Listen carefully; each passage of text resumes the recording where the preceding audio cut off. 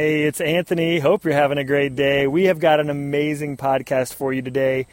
We want to get right to it, but let me just give a quick introduction. Gary Logan is someone that I have admired since I was a young actor in high school.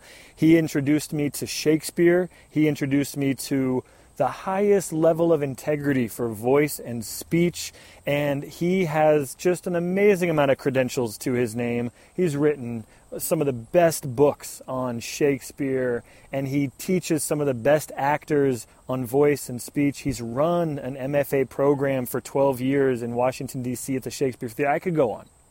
The point is, get your pen and paper out. Get ready to sponge everything this guy has to say. My whole goal was to just ask him questions that he could just run with, and I think he did a beautiful job in this podcast. So let's enjoy it. It's Gary Logan talking about voice, speech, and Shakespeare. Enjoy. All right. Hey, Gary. Hello, Anthony. How are you? I'm doing great. I'm very excited to talk with you today about voice and speech and definitely some Shakespeare. Same here. And for everyone listening, I met Gary in high school when I had the fortune of him coming as a guest teacher when we were producing Midsummer Night's Dream. He totally opened my eyes to a world of scansion and text analysis, Shakespearean interpretation that has served me ever since. And I've been grateful to him. And he's got an expertise in voice and speech. I'll kind of let him share his story here in a minute. But I think there's not enough great things to say about Gary as a teacher and as an individual. So again, thanks for being here. Thank you very much, Anthony. I want to give you the floor. So tell us, before you were the amazing Gary Logan, how did you get introduced to voice and speech? What compelled you to develop an expertise in Shakespeare? Like, tell us who you were before and how you got kind of the key moments that led you along in the journey. Sure. Well, I grew up in a military family, so I've had a lot of homes. And being an actor, I've had to move around a lot, too. So I've had in total 39 different homes all over the United States. Wow. And lived in Europe for a few years. And but I was the child of parents from the South who sounded very much like they were from the South. One from the mountains of North Carolina, and my mom had a Piedmont dialect from North Carolina. So very North Carolinian kind of sound in my household. And we lived in Texas 5 different times also, and so there were lots of linguistic influences all over the place. But because I had to move around, I had to make friends very quickly, and it was kind of easier for me to adapt to sounding the way people sounded around me. So I think I just got used to the idea that we're always changing, we're always adapting, and everybody that's listening right now has done that in some form or another in their life for one reason or another. And so when I decided that I wanted to be an actor, I wanted to more or less neutralize, not neuter my linguistic heritage, but neutralize it as much as I wanted, or just to be able to speak the way I wanted to speak on command. And that had to do with things like pronunciation, breath control, voice resonance, things like that. Yes. I think everybody who's listening can totally relate to that. I think we'll get into that a little bit more later.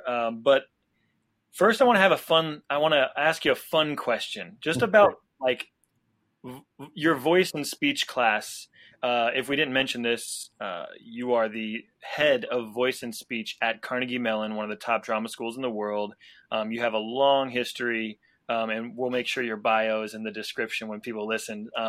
But right now, I want you to describe your voice and speech class in 3 words. Wow. Well, before I do that, I just want to say that at Carnegie Mellon, we don't happen to have the titles of head of, except for the head of the school.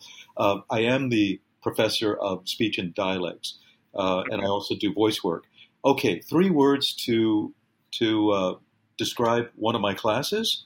Yeah, the experience. I guess if I was a student who was going to come into your class, what should I expect? If you had to give me 3 words of okay, this is Gary's class. Sure, I would put it this way: presence, breath, response.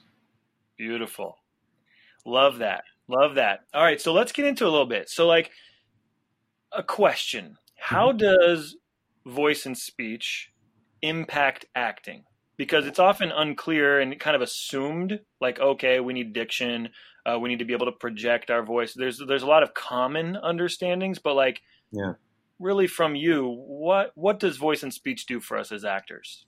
Well, I think what it does is it helps put us in touch uh, with our own capability, our own abilities uh, to be authentic.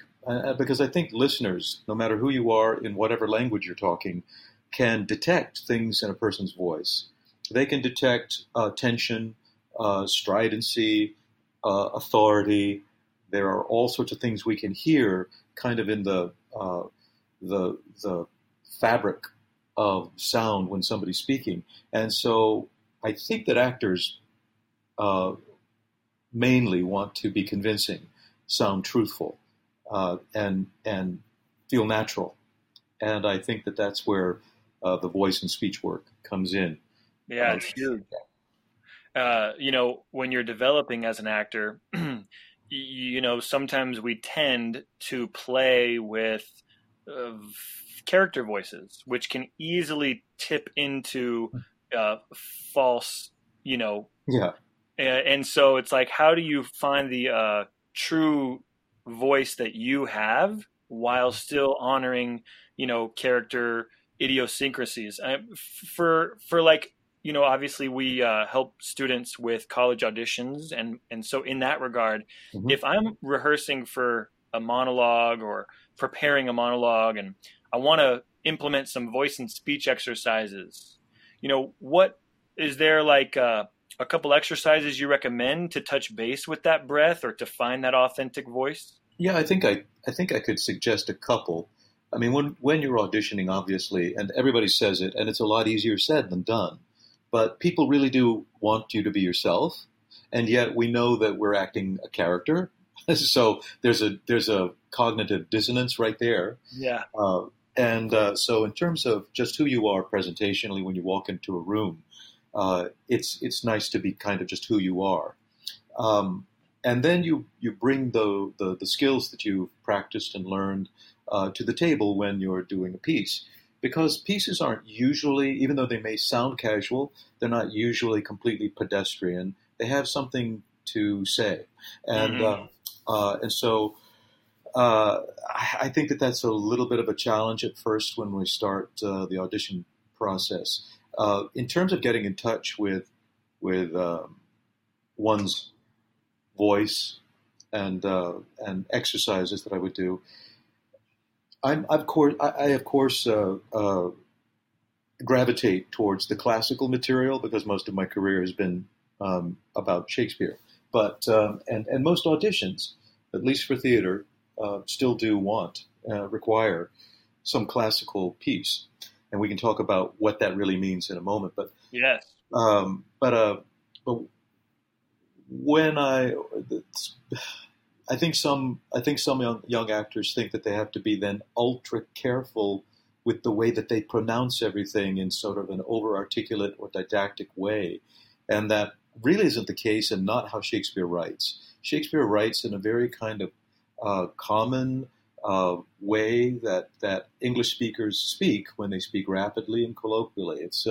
He puts it into the writing, and so things have a certain flow on the breath. So I think breath exercises are great things to do so that you always have good diaphragmatic breathing and that you've got a nice reserve of breath so that you can say these long, compounded, complex ideas, which Shakespeare writes in sometimes, um, and make sense and carry the Yeah. thought for as long as you have to carry the thought.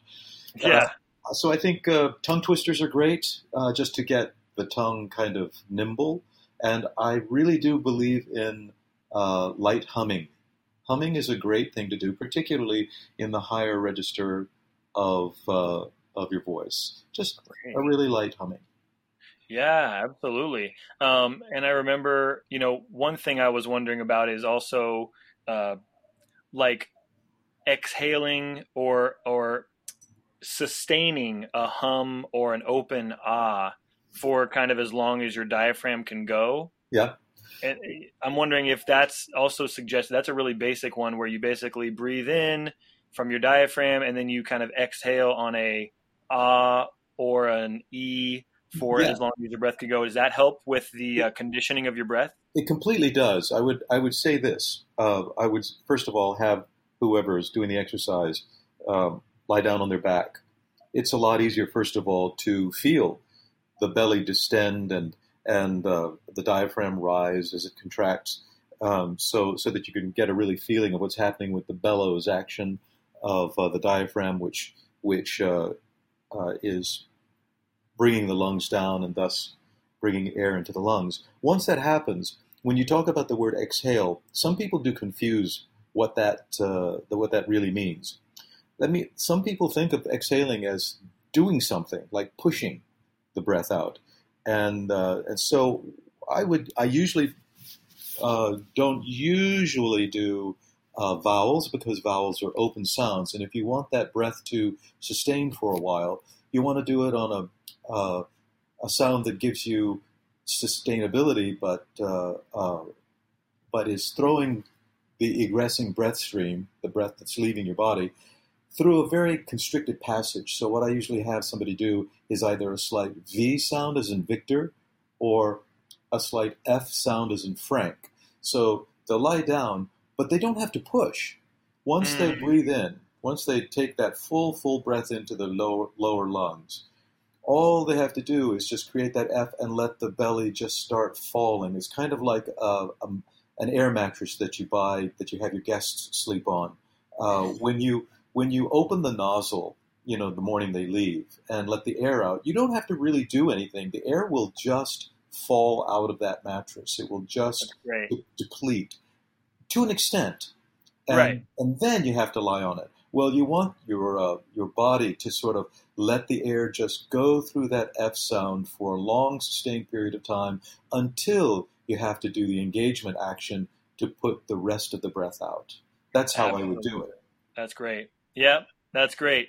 Well, that's a great tidbit. I think people can definitely work on those things and improve their voice and speech with some of that. Let's transition to what you were kind of mentioning earlier about Shakespeare. Like there is a conversation about, especially with international students, but even American students, about standard American speech with Shakespeare. If I have a regionalism or an accent of any kind, do you recommend in a college audition scenario, like honoring that and emphasizing it, or trying to find, as you said earlier, a more neutral way that the speech can be?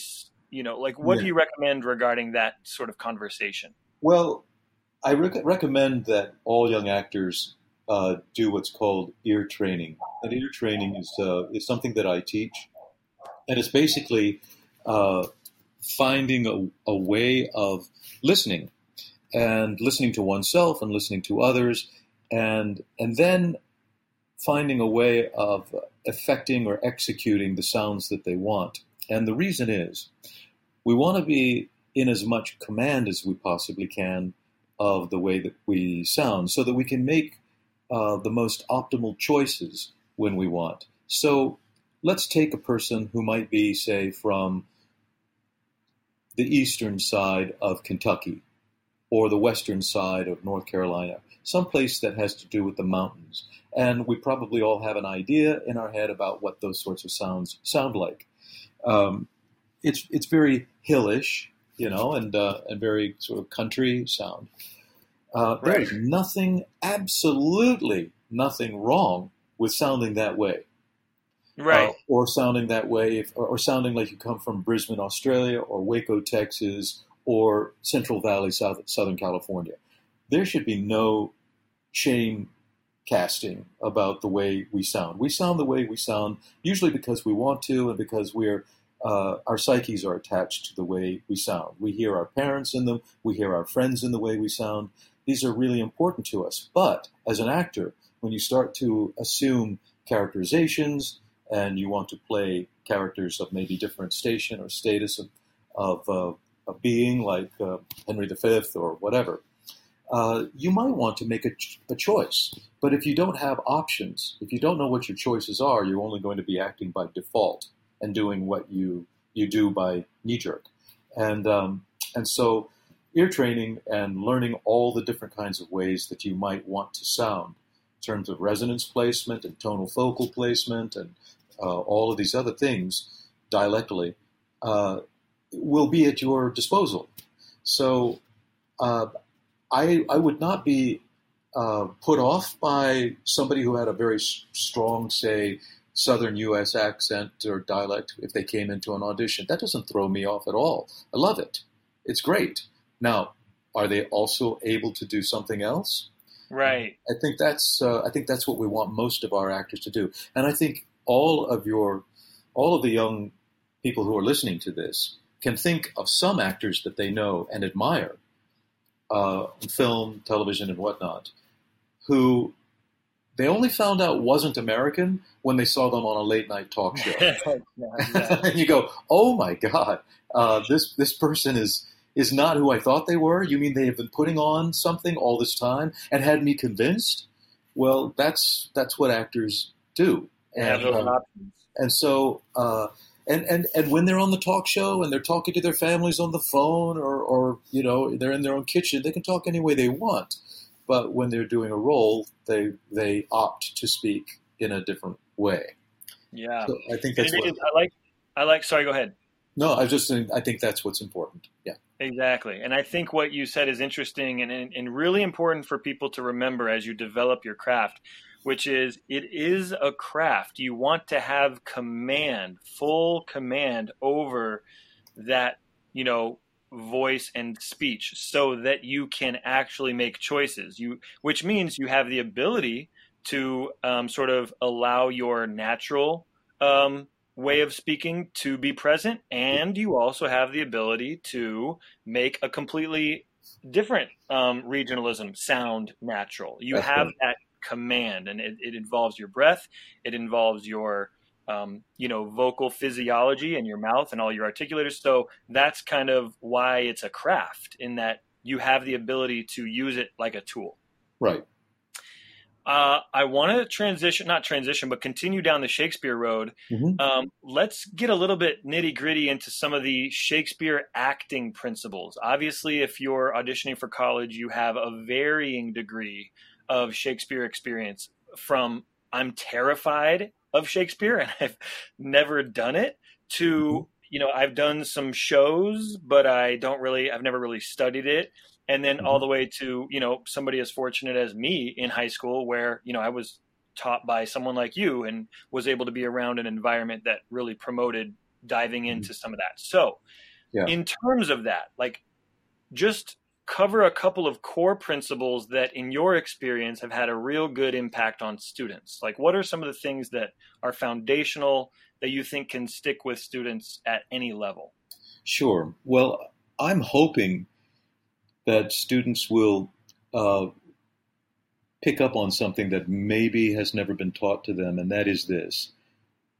Shakespeare seems like almost an insurmountable peak, a mountain to climb, and that it is highly, highly, highly scholastic.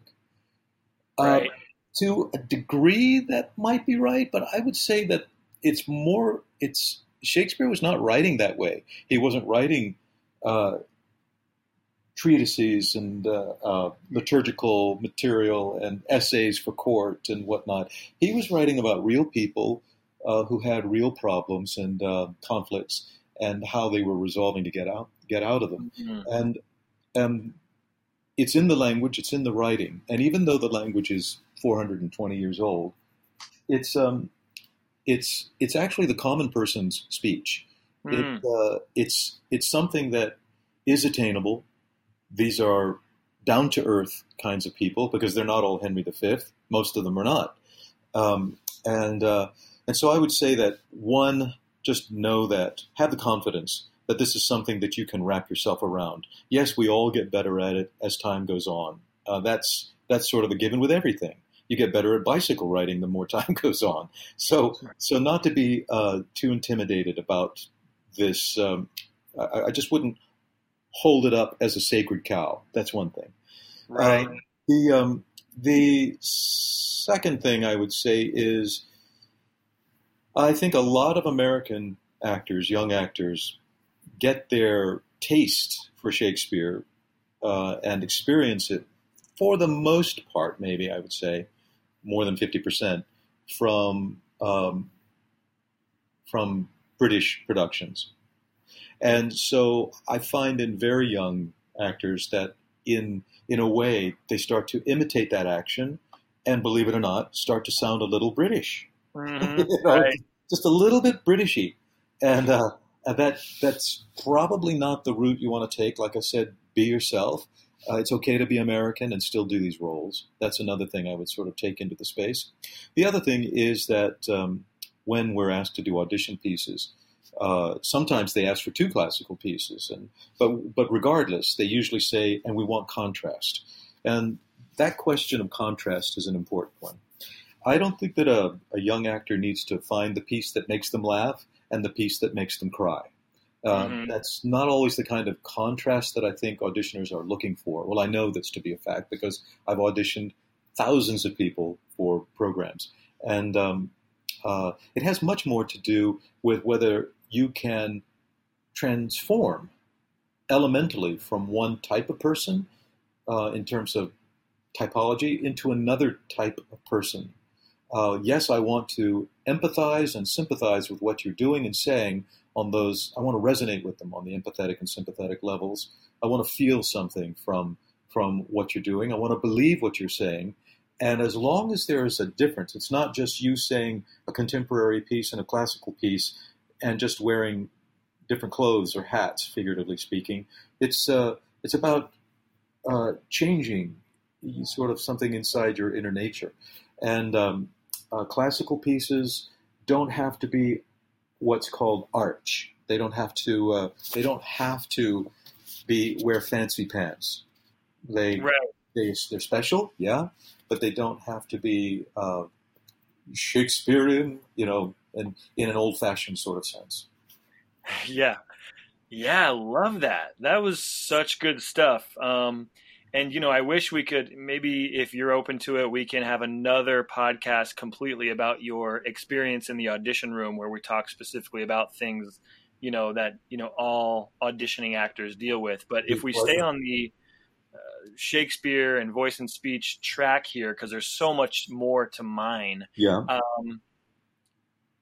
Yeah, it's funny. When you were saying that, I was thinking about one of the upperclassmen when I was in high school, one of the upperclassmen who got into great schools and got called back to Yada. He was our favorite actor, somebody I looked up to. He did do his Shakespeare in a British accent. And I was always like, what? Why are you doing that? It just made him feel, I guess, more Shakespearean or whatever. Anyway, he's fantastic, but I've never heard it from, it's funny that you say that because maybe it happens more often. So great. Yeah, I think we're getting access to Shakespeare. We're gaining access to voice and speech a lot more. Mm-hmm. One thing that we know is a component of good acting is the freedom of voice, the vocal inflection, the ability to have dynamics and range. Yeah. If I'm an actor who kind of tends to maybe be a little more monotone, or I haven't yet figured out how to express myself with a wider range, are there exercises or maybe books to read, or how can I kind of explore a wider range of voice in myself? Okay, it's a great question. First of all, English is spoken all over the world, and natively, but also as second or third language. And each of those tongues, if you will, and those countries bring different kind of linguistic habits into the English that they speak. In the United States, we speak on a narrower bandwidth of the vocal spectrum overall than, say, if you came from England or Australia, who are also, of course, native English speakers. So when I say that, that means that's getting to what you were talking about, the monotone. It's not just one note, but instead of working off of 7 notes, we might work on 3 or 4. Mm-hmm. So it has a tendency to be a little bit flatter. which is not great because the way the language is written, and is obviously, the Shakespeare, of course, is obviously written by somebody from Britain who has these, Shakespeare, who has these linguistic habits and tendencies anyway to inflect more than we do. We have to be careful as Americans because it's more difficult for us to eke out of what's being spoken things like contrapuntalism or juxtaposition or antitheses if we don't know how to give emphasis to operative words. Now, the inflection question is really important. Shakespeare writes verse in verse lines. It's not like the prose. They have their own integrity. The thoughts are more or less hammocked or situated on each verse line, even though you might be in the middle of a very long sententia. So I'll give you, for instance, the piece from Julius Caesar where Antony is speaking the soliloquy, which starts, "Oh, pardon me, thou bleeding piece of earth."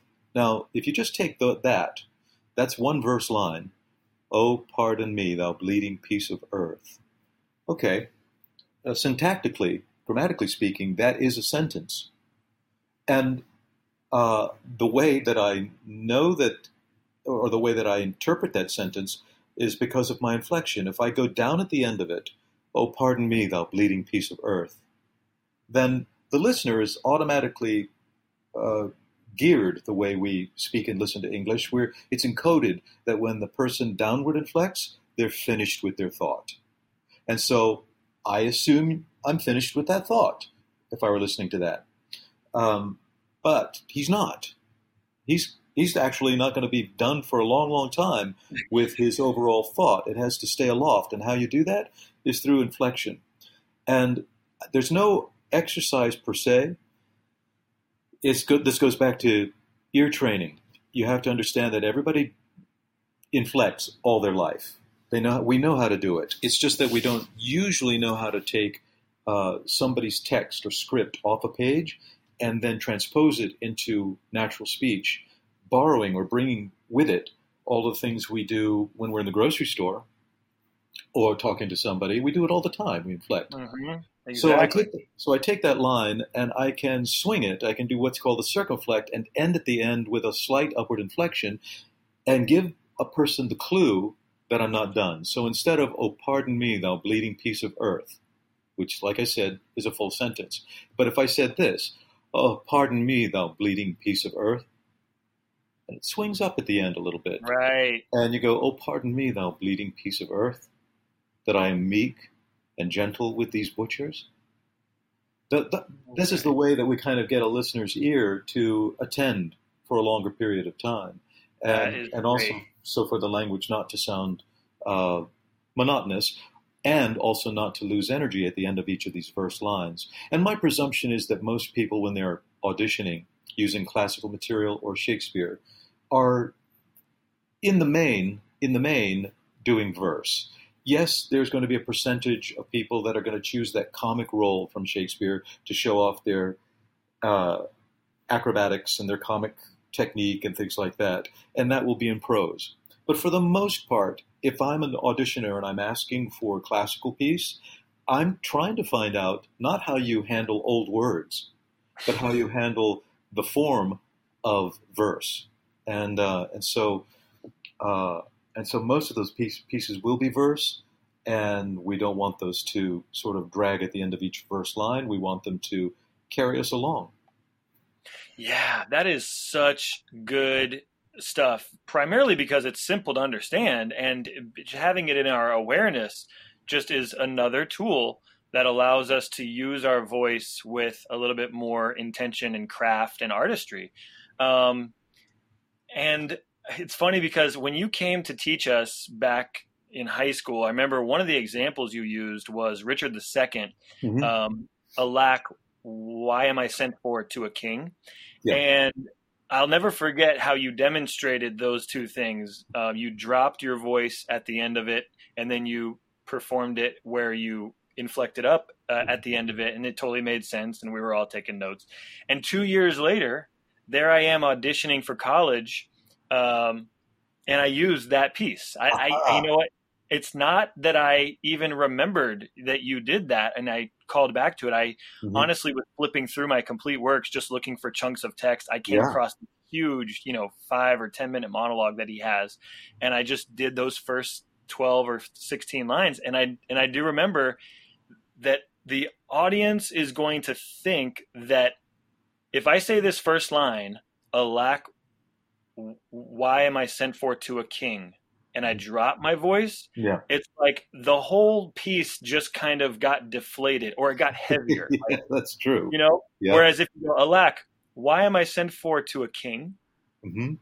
It's like, there's something going on there just vocally, not even to mention my emotions and how I'm inhabiting the imaginary circumstances. All of that is, of course, required, but a vocal technique can be another way to, like you said, keep the ear of the audience to those long thoughts. Exactly. And your students can practice this one thing. Now, alack, why am I sent for to a king does contain within it, thankfully and conveniently, an interrogative word, the word why. And we have other words like that, why, when, where, who, how, things like that. But not all questions have an interrogative word. So how is it we know we're in a question if not inflection? So if your students say, you're going to the store, if they just say, you're going to the store, that's declarative. It might even be taken as an imperative. You're going to the store. But if I said, okay, there's no interrogative word, there's no why, when, how, where, who in that, how do you ask that? They have to say, you're going to the store? Right. And all of a sudden they go, oh, wow, I really am using inflection to send a signal. And so that's sort of how we practice. So this is amazing. Hopefully we can continue to mine some of your advice and perspective. And we are wrapping up, and I want to let you share a couple of resources so that if someone was particularly interested in continuing their knowledge and building voice, speech, Shakespeare. I know you've written a book, and so what are some of the maybe recommendations that an actor can continue their learning from this podcast? Sure. I think first and foremost, in terms of the voice training, would be Kristin Linklater's Freeing the Natural Voice. That is probably the most important book on voice written. I'll put a period at the end of that. It's the most important voice book written, in my opinion. It was a game changer. It was written in the late 60s, and nothing about it is less pertinent today than it was the day it was written. And there is the whole pedagogies in programs around the world are designed around Kristin Linklater's book, Freeing the Natural Voice. So that's the first place I would go to. For Shakespeare, I would take a look. I would take a look at my own book. It's called The Eloquent Shakespeare.